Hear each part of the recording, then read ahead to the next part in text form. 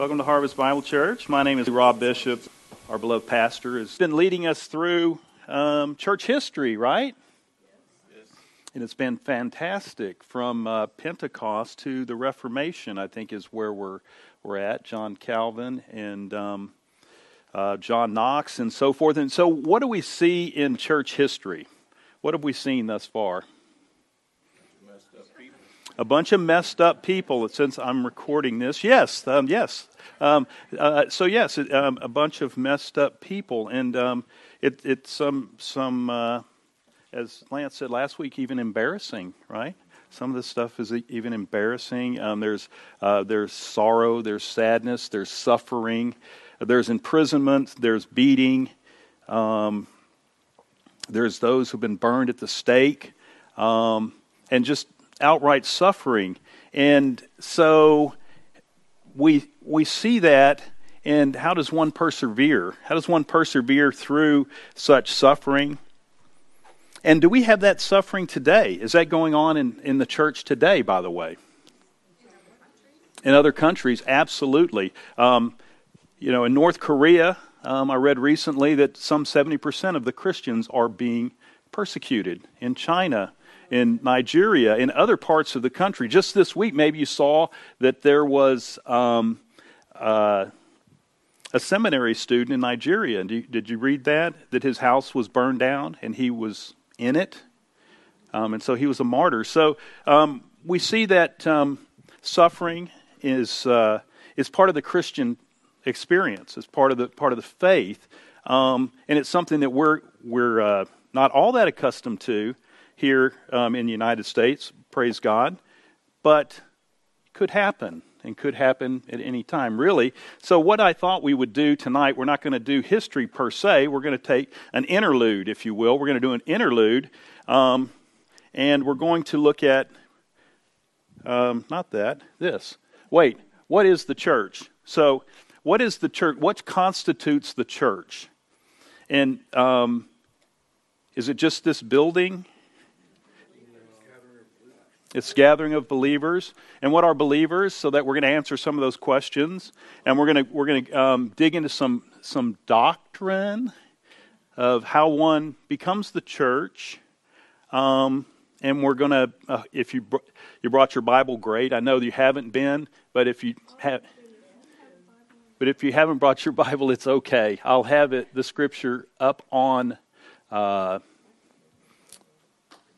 the projector, thank you, up on the projector. I'm not used to teaching at night. It's been a long day already. So anyway, what we're going to do, we're going to look at 1 Peter. So where is 1 Peter? 1 Peter it's in the Bible. It's in the, right next to 2 Peter. Don't go too far. You go to 3 Peter. No, there's no 3 Peter. It's one of the general epistles. It's one of the general letters. The way that I find it in the Bible is that you go to Hebrews, take a right, James, and then, there you are, 1 Peter. So we're going to look at 1 Peter. And 1 Peter is an excellent, awesome, profound book. And it was one that was written by Simon Peter. And we're going to talk a little bit about him near the end of his life. In fact, he was, it was said that 2 to 3 years after that he had written this book, that he was martyred. Anybody know how he was martyred? Crucified upside down. That is exactly right.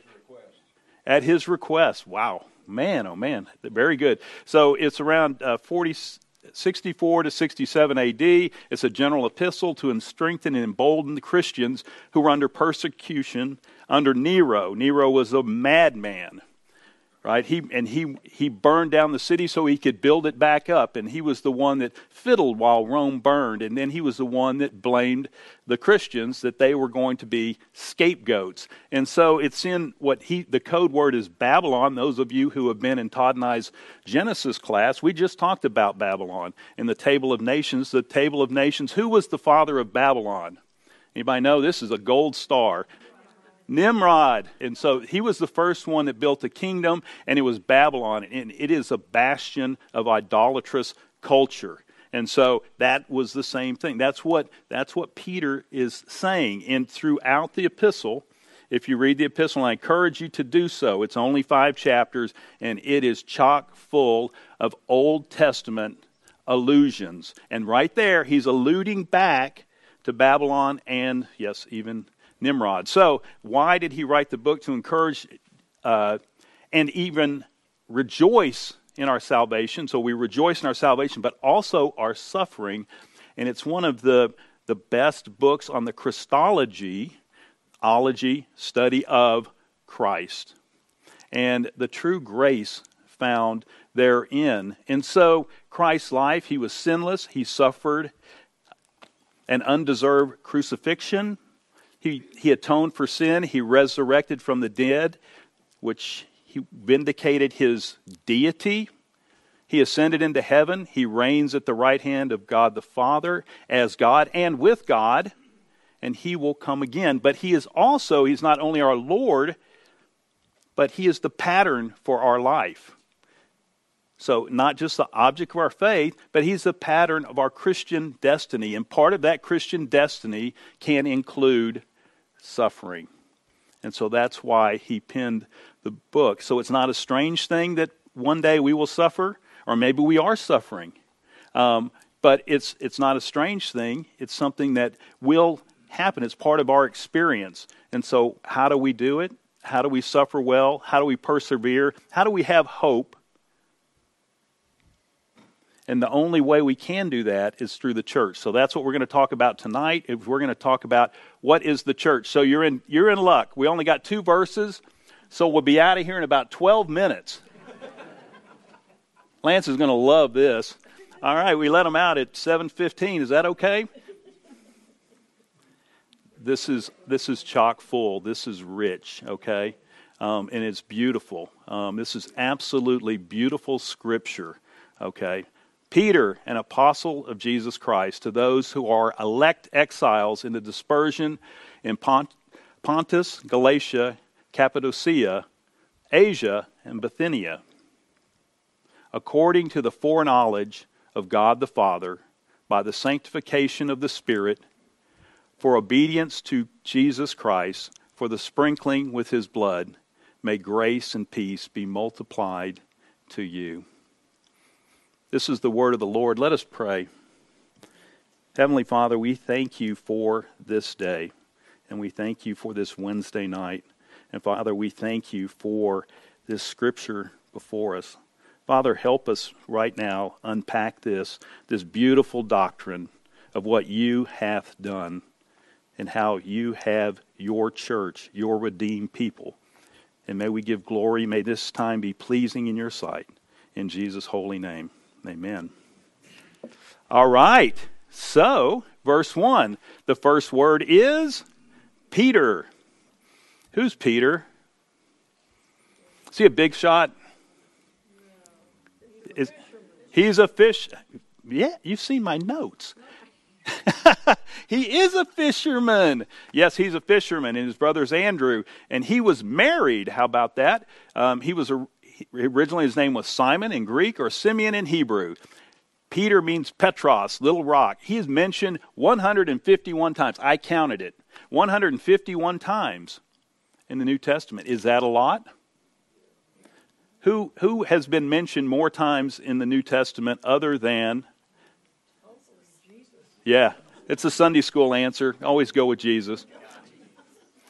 I counted 155 for Paul, but his brother Andrew 12, Matthew 5, Philip's 33, and John 132. So it's a lot.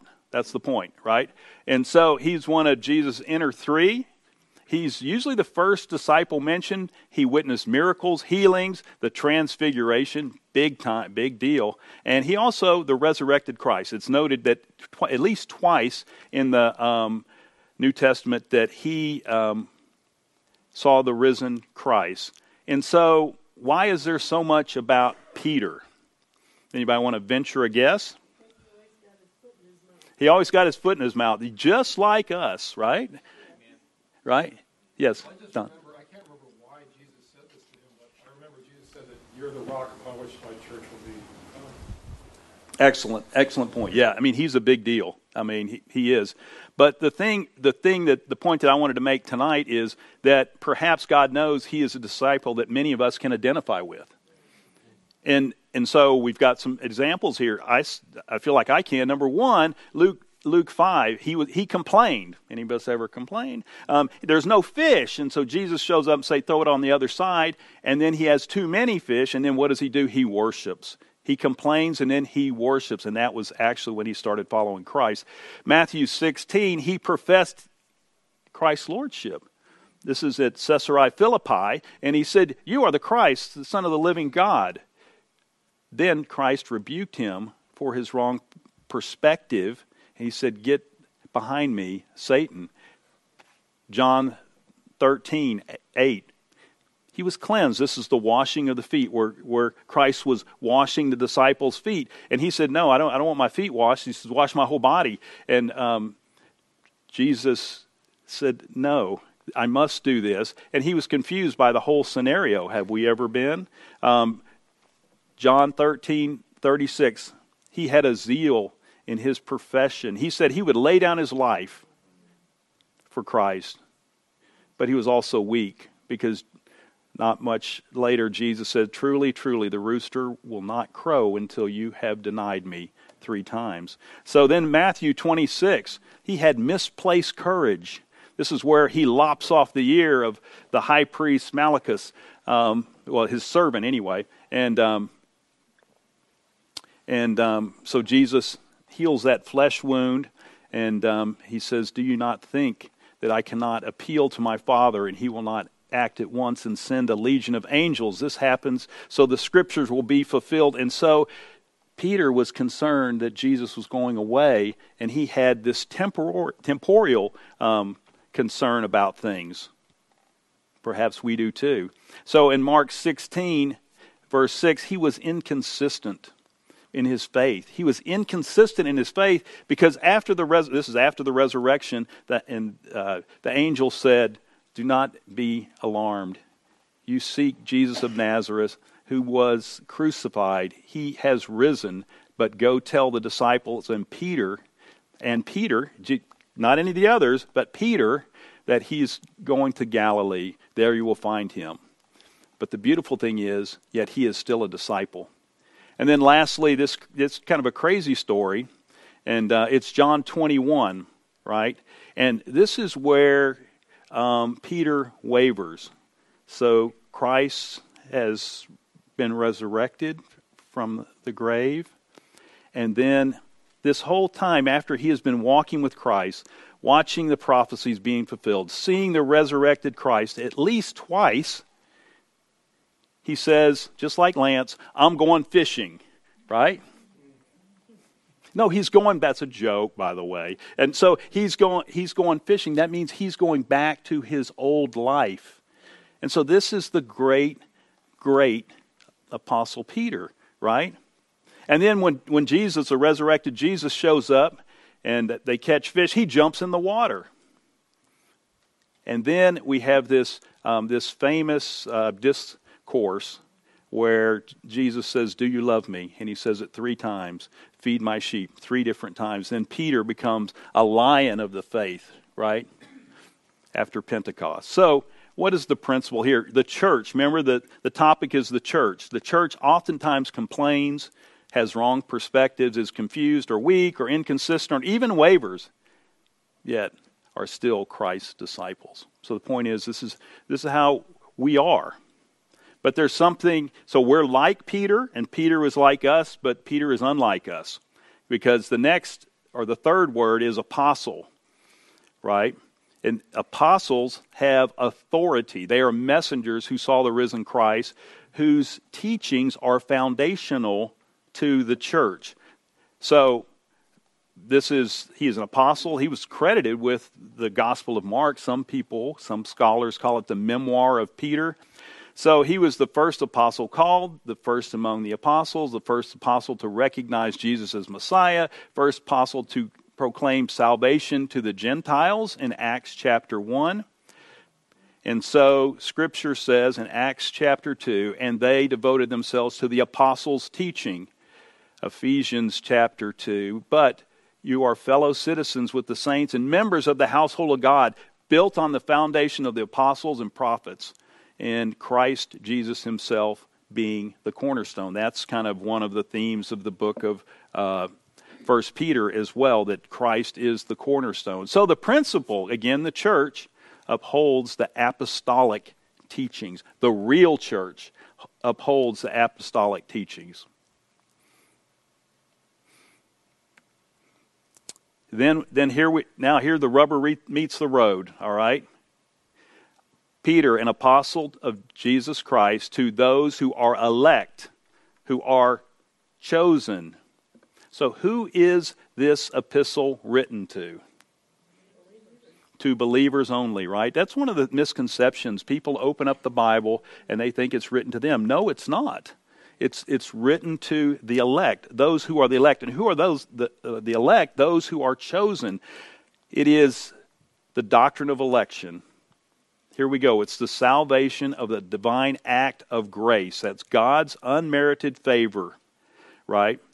And this is one of the doctrines that is one of the most hated in all of Scripture, this sovereign election.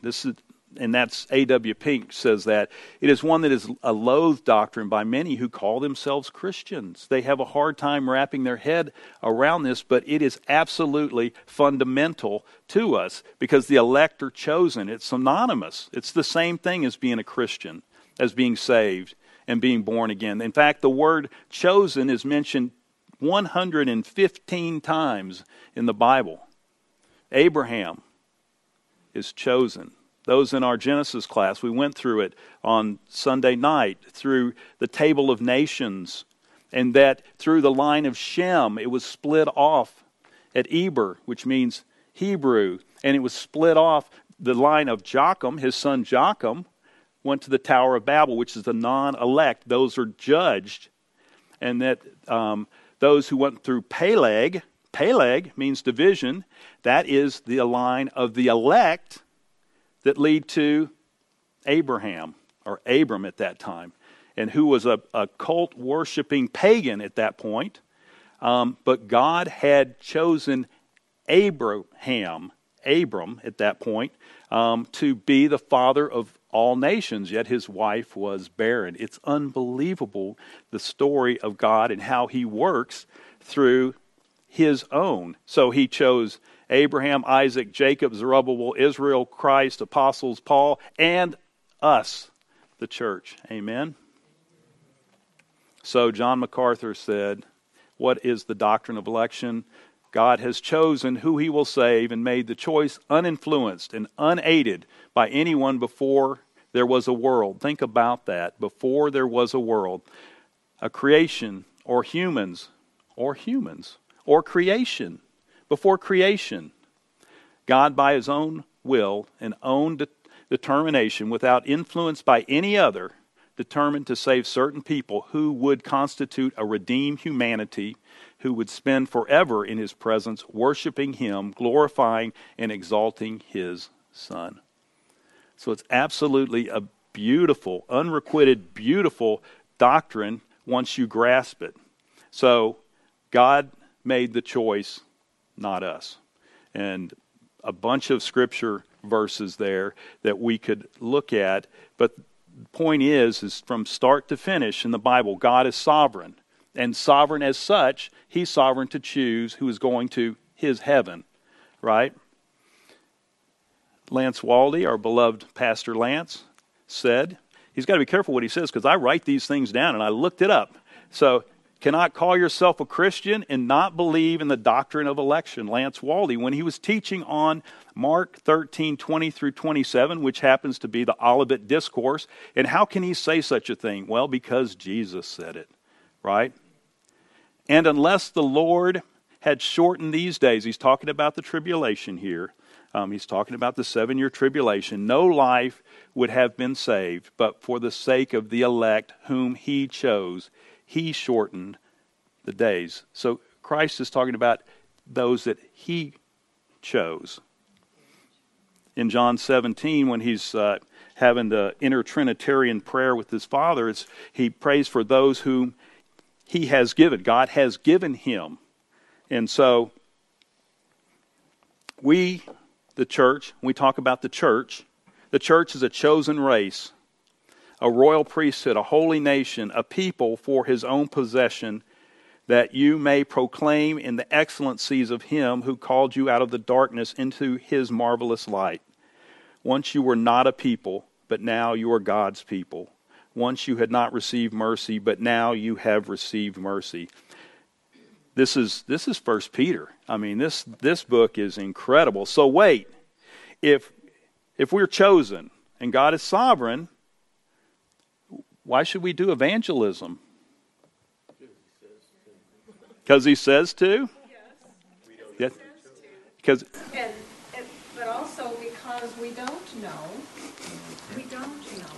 So we share the good news, trusting God that those he has elected will hear. Amen. Carol gets a gold star. That was excellent. Zach. Romans, if I'm not mistaken, it's Romans 11. How would they come to faith unless they hear? Faith comes by hearing. Excellent. Man, oh man. That's one of the intimidating things of teaching here at Harvest Bible Church. No, it's great. That's right. Because, think about this. All saints were elect and unsaved at one point. Noodle that for a minute. Right? So being elect and being saved are two different things. Right? So you can be elect and not be saved. Yes, because he's elected us before there was anything. That's right, Sharon. Amen. When we're born, we're sinners. That's right. That's right. There you go. Paul's a perfect example. And it's like when people visit the church, and I still always think of Easter, right? And when a lot of people come, and it's beautiful, and they may be the elect. We don't know. What do we know?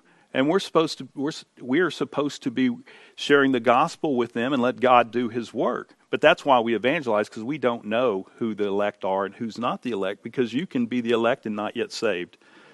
So, but wait, that's not fair. This election thing's not fair, is it? Yeah, if it was fair, we'd all go to hell. Yeah, I mean, you already stole my bullet points, so we'll just whip through this. But it's okay. But some do have a hard time with that. And if there is someone here, it is okay if you're struggling with it. I mean, many of us have come out of other churches. Some of us, like myself, have been kicked out teaching of other churches, teaching the doctrine of election. But the whole idea of fair and unfair, we got to be real careful about that when we're dealing with God, because God is never to be judged by human standard. Because remember, Spurgeon said there is a prejudice in the human mind against the sovereignty of God. We want to be our own little king, right? And so we have to be careful, because we're looking at it with our own fallen human standard of fairness. So we got to be careful, because Isaiah 55, this is Yahweh speaking, "For my thoughts are not your thoughts, neither your ways are my ways," declares Yahweh when it's in all caps. "For as the heavens are higher than the earth, so are my ways higher than your ways, and my thoughts than your thoughts." So if we think we know better than God, that is the height of pride and hubris. So we have to be really, really careful, because righteousness and justice are the foundation of his, meaning Yahweh's, throne. He is absolutely, unequivocally righteous and just. So divine justice is an essential attribute of God, whereby he is infinitely and perfectly just. So God doesn't owe us fallen sinners anything more. He has given us all. Everything we have is from him. And probably not a good idea to talk too much about justice of God. And why is that? I think it's already been said. That's our standards of justice, not God's. It's our standards of justice, that's right. But if God gave us no mercy or no grace, we'd all be going to hell. If it were not for his grace, because we all deserve it, every last single one of us. And so that's why we praise him, because we're not. And it was his sovereign choice. So the principle is the church are those saved by the will of God. Not the will of man, but the will of God. In fact, you could go so far as if it was left up to the will of man, there would be no church. Right? No man seeketh after God. Right? So, and there's more. So what is the condition of the elect? So to those who are elect, they're exiles. Other translations, maybe your translations say strangers, scattered, pilgrims, foreigners. So sojourners. Later in the book, it talks about being sojourners. So the idea is the church is living in exile, not yet in the promised land, with our heavenly citizenship taking precedent over our earthly loyalties. You can think of it another way. We're living in a foreign land, and we're this supernatural society within a society. So we're ambassadors for Christ, and what we're to do is to tell other men and women how they can be reconciled to God through Christ. So we're not friends of this world, but we want to reach this world, right? Being exiles. So anyway, then he talks about the dispersion. We'll go through this quickly. This is again Old Testament imagery, which is replete throughout the book of 1 Peter. The dispersion, or the diaspora, which is in Greek, and that happened in 586 when Nebuchadnezzar ransacked the southern kingdom and deported all the Jews except for the poor, and he spread them out. And so Peter was a Jew, and so he's making this allusion, if you will, to what's happening there, and making this connection to the church as he sees it. So the Christian Jews and the Christian Gentiles in Pontus, Galatia, Cappadocia, Asia, and Bithynia, he sees them scattered. So these are the Gentile churches in 64 to 67 AD. And it actually is the same area that we see in Acts chapter 2 after Pentecost, and we saw some 3,000 converts. So this is really the baby church. This is the beginning of the church, is where he's writing here. So Peter is addressing the church in a spiritual sense who are scattered in an unregenerate world. So how long will they and how long will we be exiles? Great answer. So if Jesus comes back, but how then? If so, Jesus doesn't come back; he tarries. Yeah, he comes down and raptures the church. Yeah, or we die. That's right. Oh, yeah. So we're going to be exiles till we die. I mean, this is it. Or Jesus comes back. So this is a very distinct Christian worldview, right? Is that we are aliens. This is not our home. This is not the promised land for us. We're looking for something much, much greater. So the principle is the church is scattered aliens living in a foreign and hostile land, not our home. So, and it gets better, if you can believe it. So the source of our election. So we're talking about our election, God's sovereign choice of us. Verse 2, according to foreknowledge of God the Father. So, we got a bunch of Bible scholars in here. What do you notice about this verse? It's not just the first portion, the whole portion of this verse. So, what do we see? What do we see? Okay, we got God the Father. Spirit. What's that called? So we see the Trinity. Wow. All right. So right away, if observing the text, that's the art and science of biblical interpretation, is the first thing you do is you observe the text. So the first thing we observe is that we have the Trinity in here. How about that? But then we start talking about what is God's role in this? Foreknowledge. So foreknowledge is not foresight or mere cognition of a person. Right? Rather is to love. So to know someone in the Bible is to be intimate with somebody, right? And so to foreknow, it is to, you could say, love. So to love.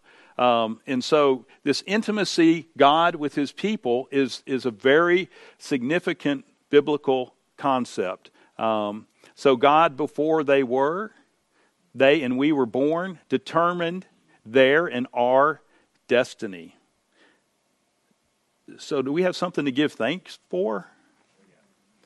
To foreknow is to forelove, and to set affections beforehand, as MacArthur's quote said, even before creation.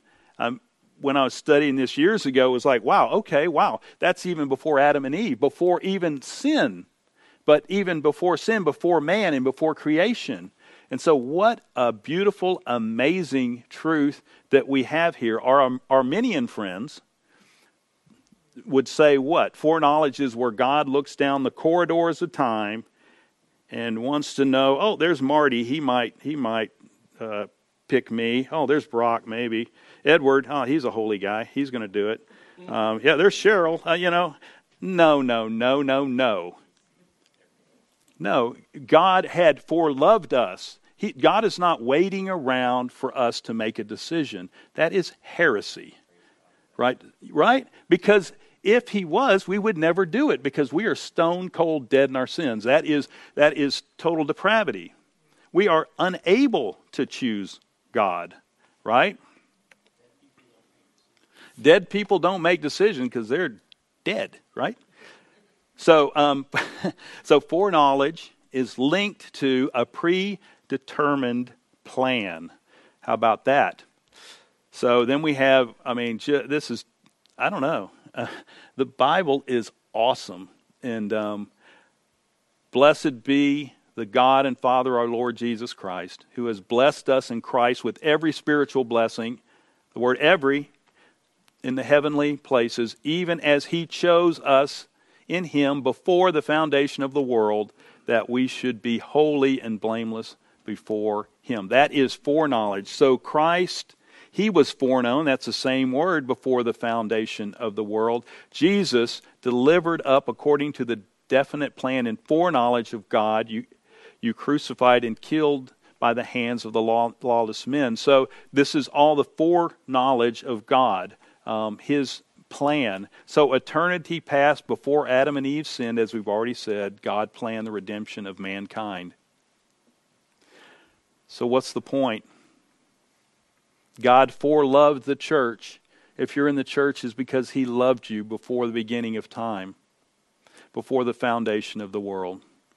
But yet there's more. So what is the sphere? What is the sphere of the elect? So the sphere of the elect is by the sanctification of the Spirit. So we were elect. God foreloved us before the beginning of time. And then we have the sanctification of the Spirit. So sanctification, there is two definitions of sanctification. There is progressive sanctification, which we often think of. That's where the Lord is growing you. It's after your conversion. He's growing you. You're striving to conform to the image of Christ, to be more holy, to be holy, therefore, as our Father in heaven is holy. And sometimes that is gradual, and sometimes that, of course, can be even painful. But in view here, follow me on this, it's the definite sanctification. Election is invalid until the sanctifying work of the Holy Spirit. So think about that. We are elect, but it's until the sanctifying work of the Holy Spirit comes in our lives that he changes us, changes our relationship to sin, changes our relationship to Christ and God. Until that happens, we're not yet saved. So it's kind of like the question before. So could the elect be foreloved but not yet saved? Yeah, sorry, Marty, go ahead. Yeah.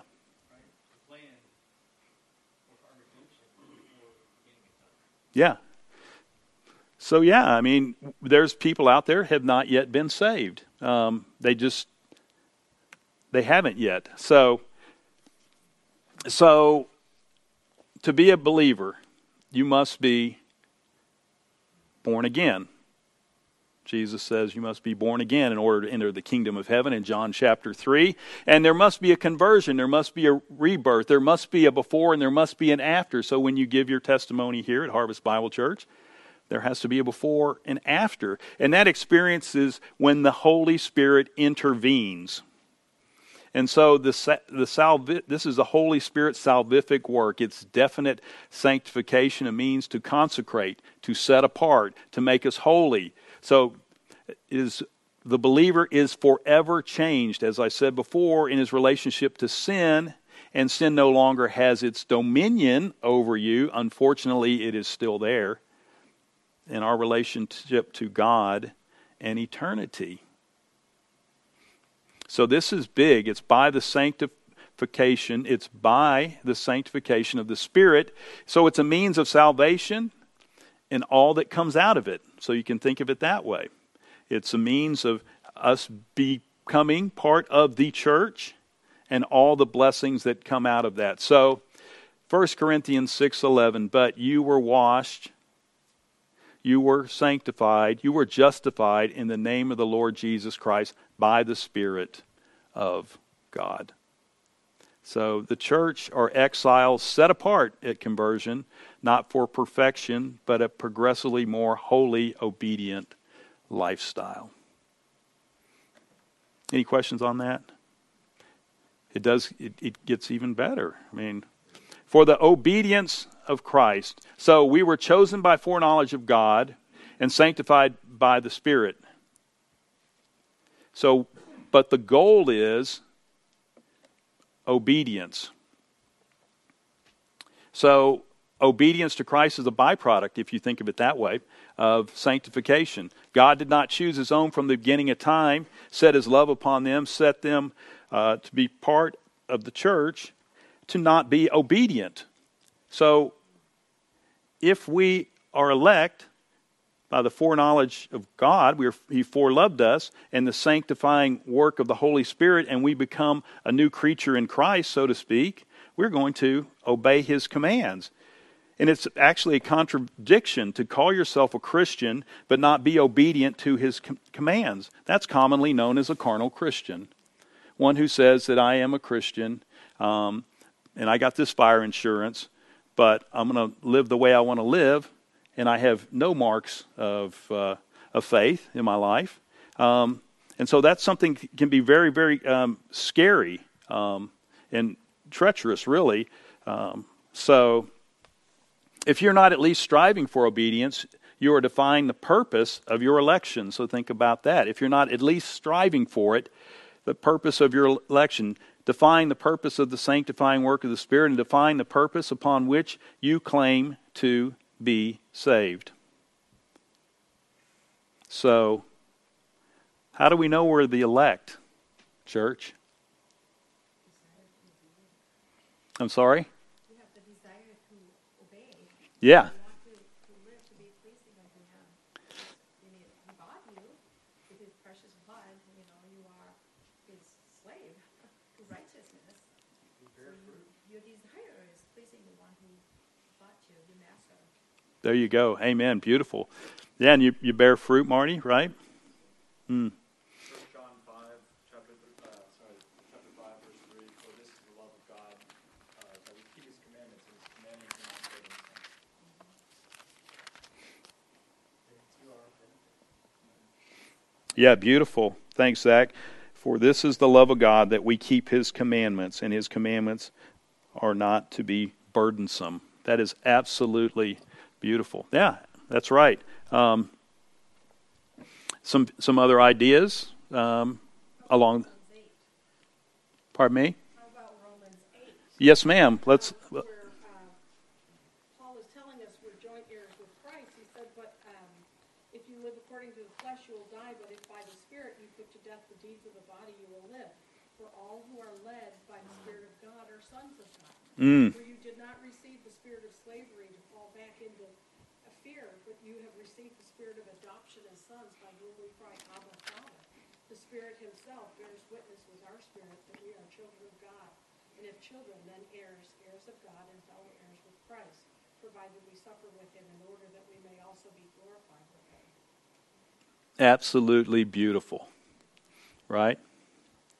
Yeah, thank you. I mean, you know, we encourage you to read the Bible here at Harvest Bible Church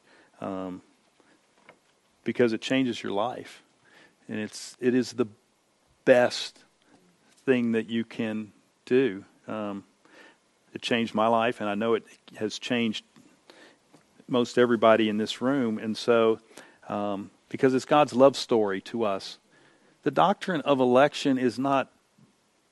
I don't know why people don't like it, but it's out of God's love, and it's absolutely unequivocally beautiful.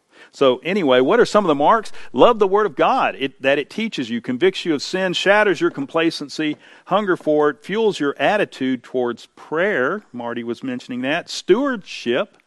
What do we do with our time, talent, and treasures? That you fear God.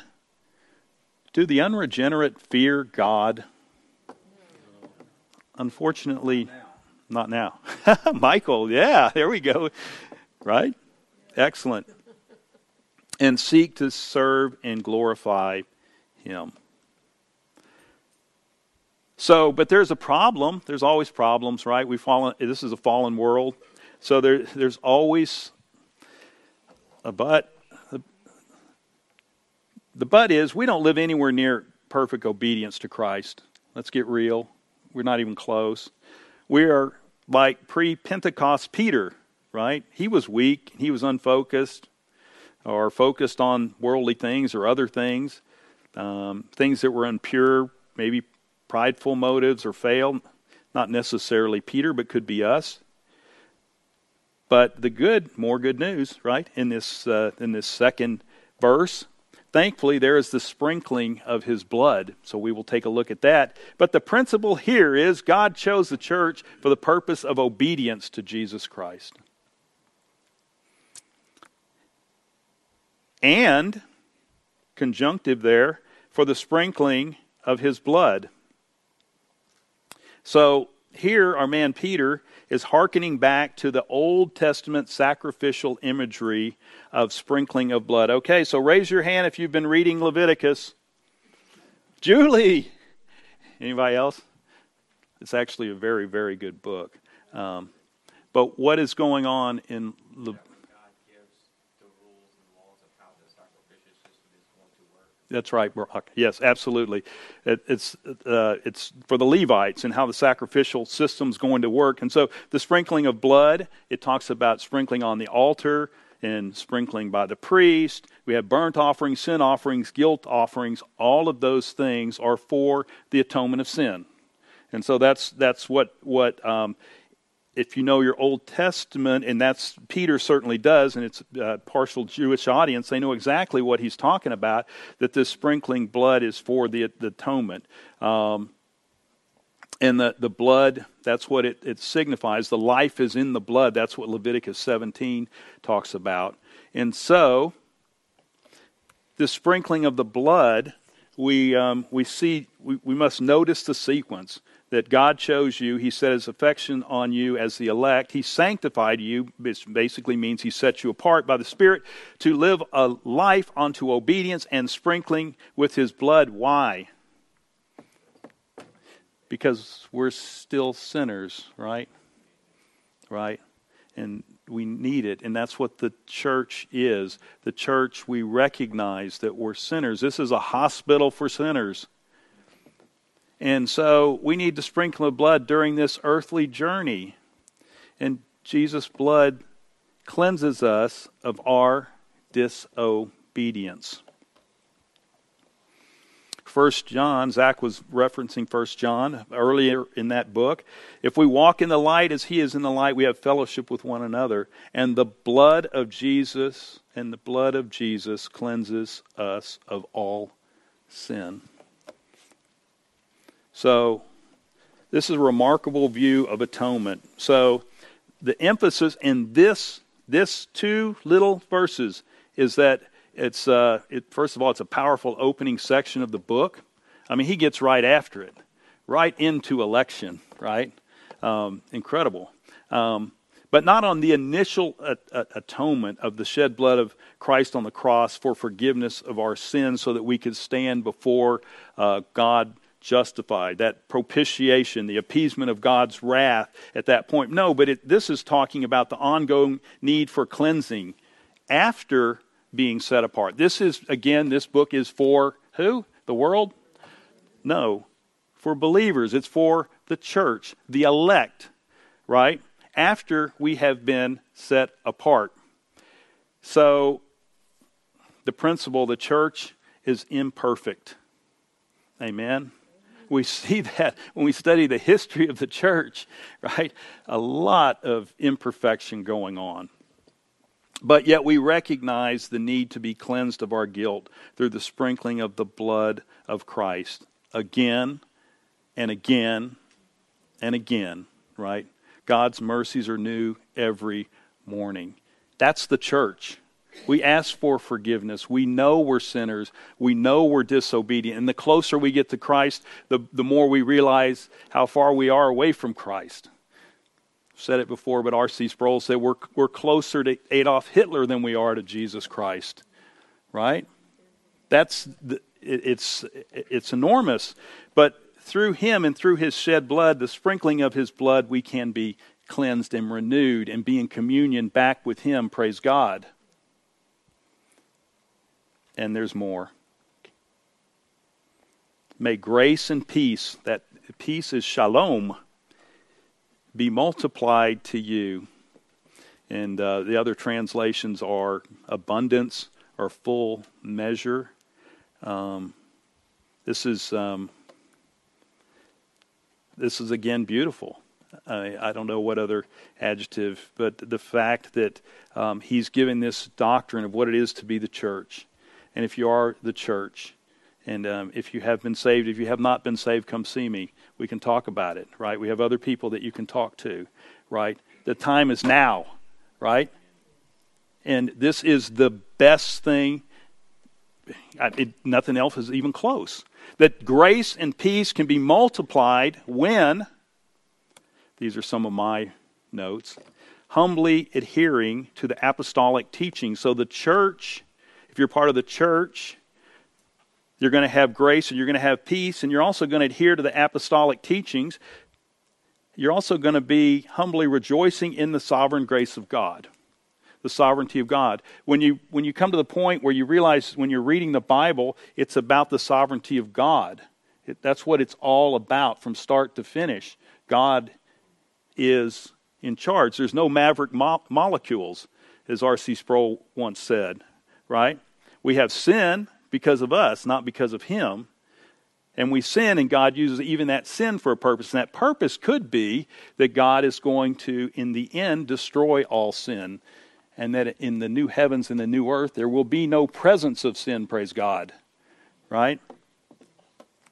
So anyway, our grace and peace is multiplied when we humbly rest in our salvation and realize we had nothing to do with it. Nothing. We didn't add anything but our sin. That's what we added. Right? So, humbly giving testimony for the sanctifying work of conversion in our life.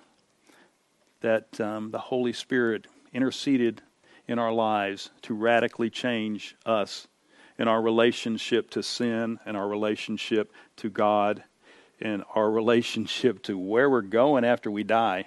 As Lance had talked about this week, it's that heaven's real and hell's real, right? And it's a binary thing. It's one or the other, right? And then humbly realizing if we weren't chosen, we'd be destroyed. And then humbly persevering as our hope lies elsewhere. Our hope lies in Christ. Our hope lies in the faith that we have in the object of our faith, which is Christ. And then humbly obeying. To obey, it is a privilege to be His. It is a privilege to obey, and a privilege, and also our duty. This is what we're called to do, to please God by obeying. And then humbly repenting, turning away, that 180-degree turn, as we are in need of cleansing for our disobedience, time and time and time again. And then humbly praising. God made us part of His church. And I can tell you, God made us part of this church is not by chance or happenstance that we're here. It's not by chance or happenstance that we're part of God's church here at Harvest Bible Church. And this is a special place, folks. If you've been in our Sunday school class, I say it all the time. This is like this diamond in the rough here in Cypress, Texas, that we preach the Word of God, unadulterated Word of God, the apostolic teachings of the Bible, and it's the foundation of our faith, and we will not equivocate. So, that's 1 Peter, verses 1 and 2, and look, it wasn't 7:15 when we let out. So think of it this way, right? Your family is what you were born into. The church, and you can think of Harvest Bible Church, is what you are born again into. Because you cannot be part of the church if you are not born again. Okay? All right. Well, thank you for coming. Let us pray, and we'll close. Heavenly Father, we love you, and we thank you for this beautiful text. And you did it all. And you were sovereign, you were in control, and you loved us before the beginning of time, and our minds can barely even fathom. But you did that. And we praise you for the conversion of every soul in this room and anyone listening, that you changed them, that they are born again, they are set apart, that they are holy. And Father, we praise you for that. And if there's anybody listening that's not, Father, work in their hearts, change them so that they too can be in the church, that they too can be part of your elect. And Father, help us with our obedience. Forgive us when we're disobedient, we're wayward, we're thinking of things the wrong way, we waver, we're sometimes confused. But Father, may we rely on you, and we thank you for the fact that you will sprinkle your blood on us and atone us for our sins so we can be back in communion with you. Father, we love you. We pray for those who could not be here. We thank you, Father, for our pastor, Lance. We pray that he's getting rest and having a great time with his friends. Father, we give you all glory, and we love you. In Jesus' name we pray. Amen.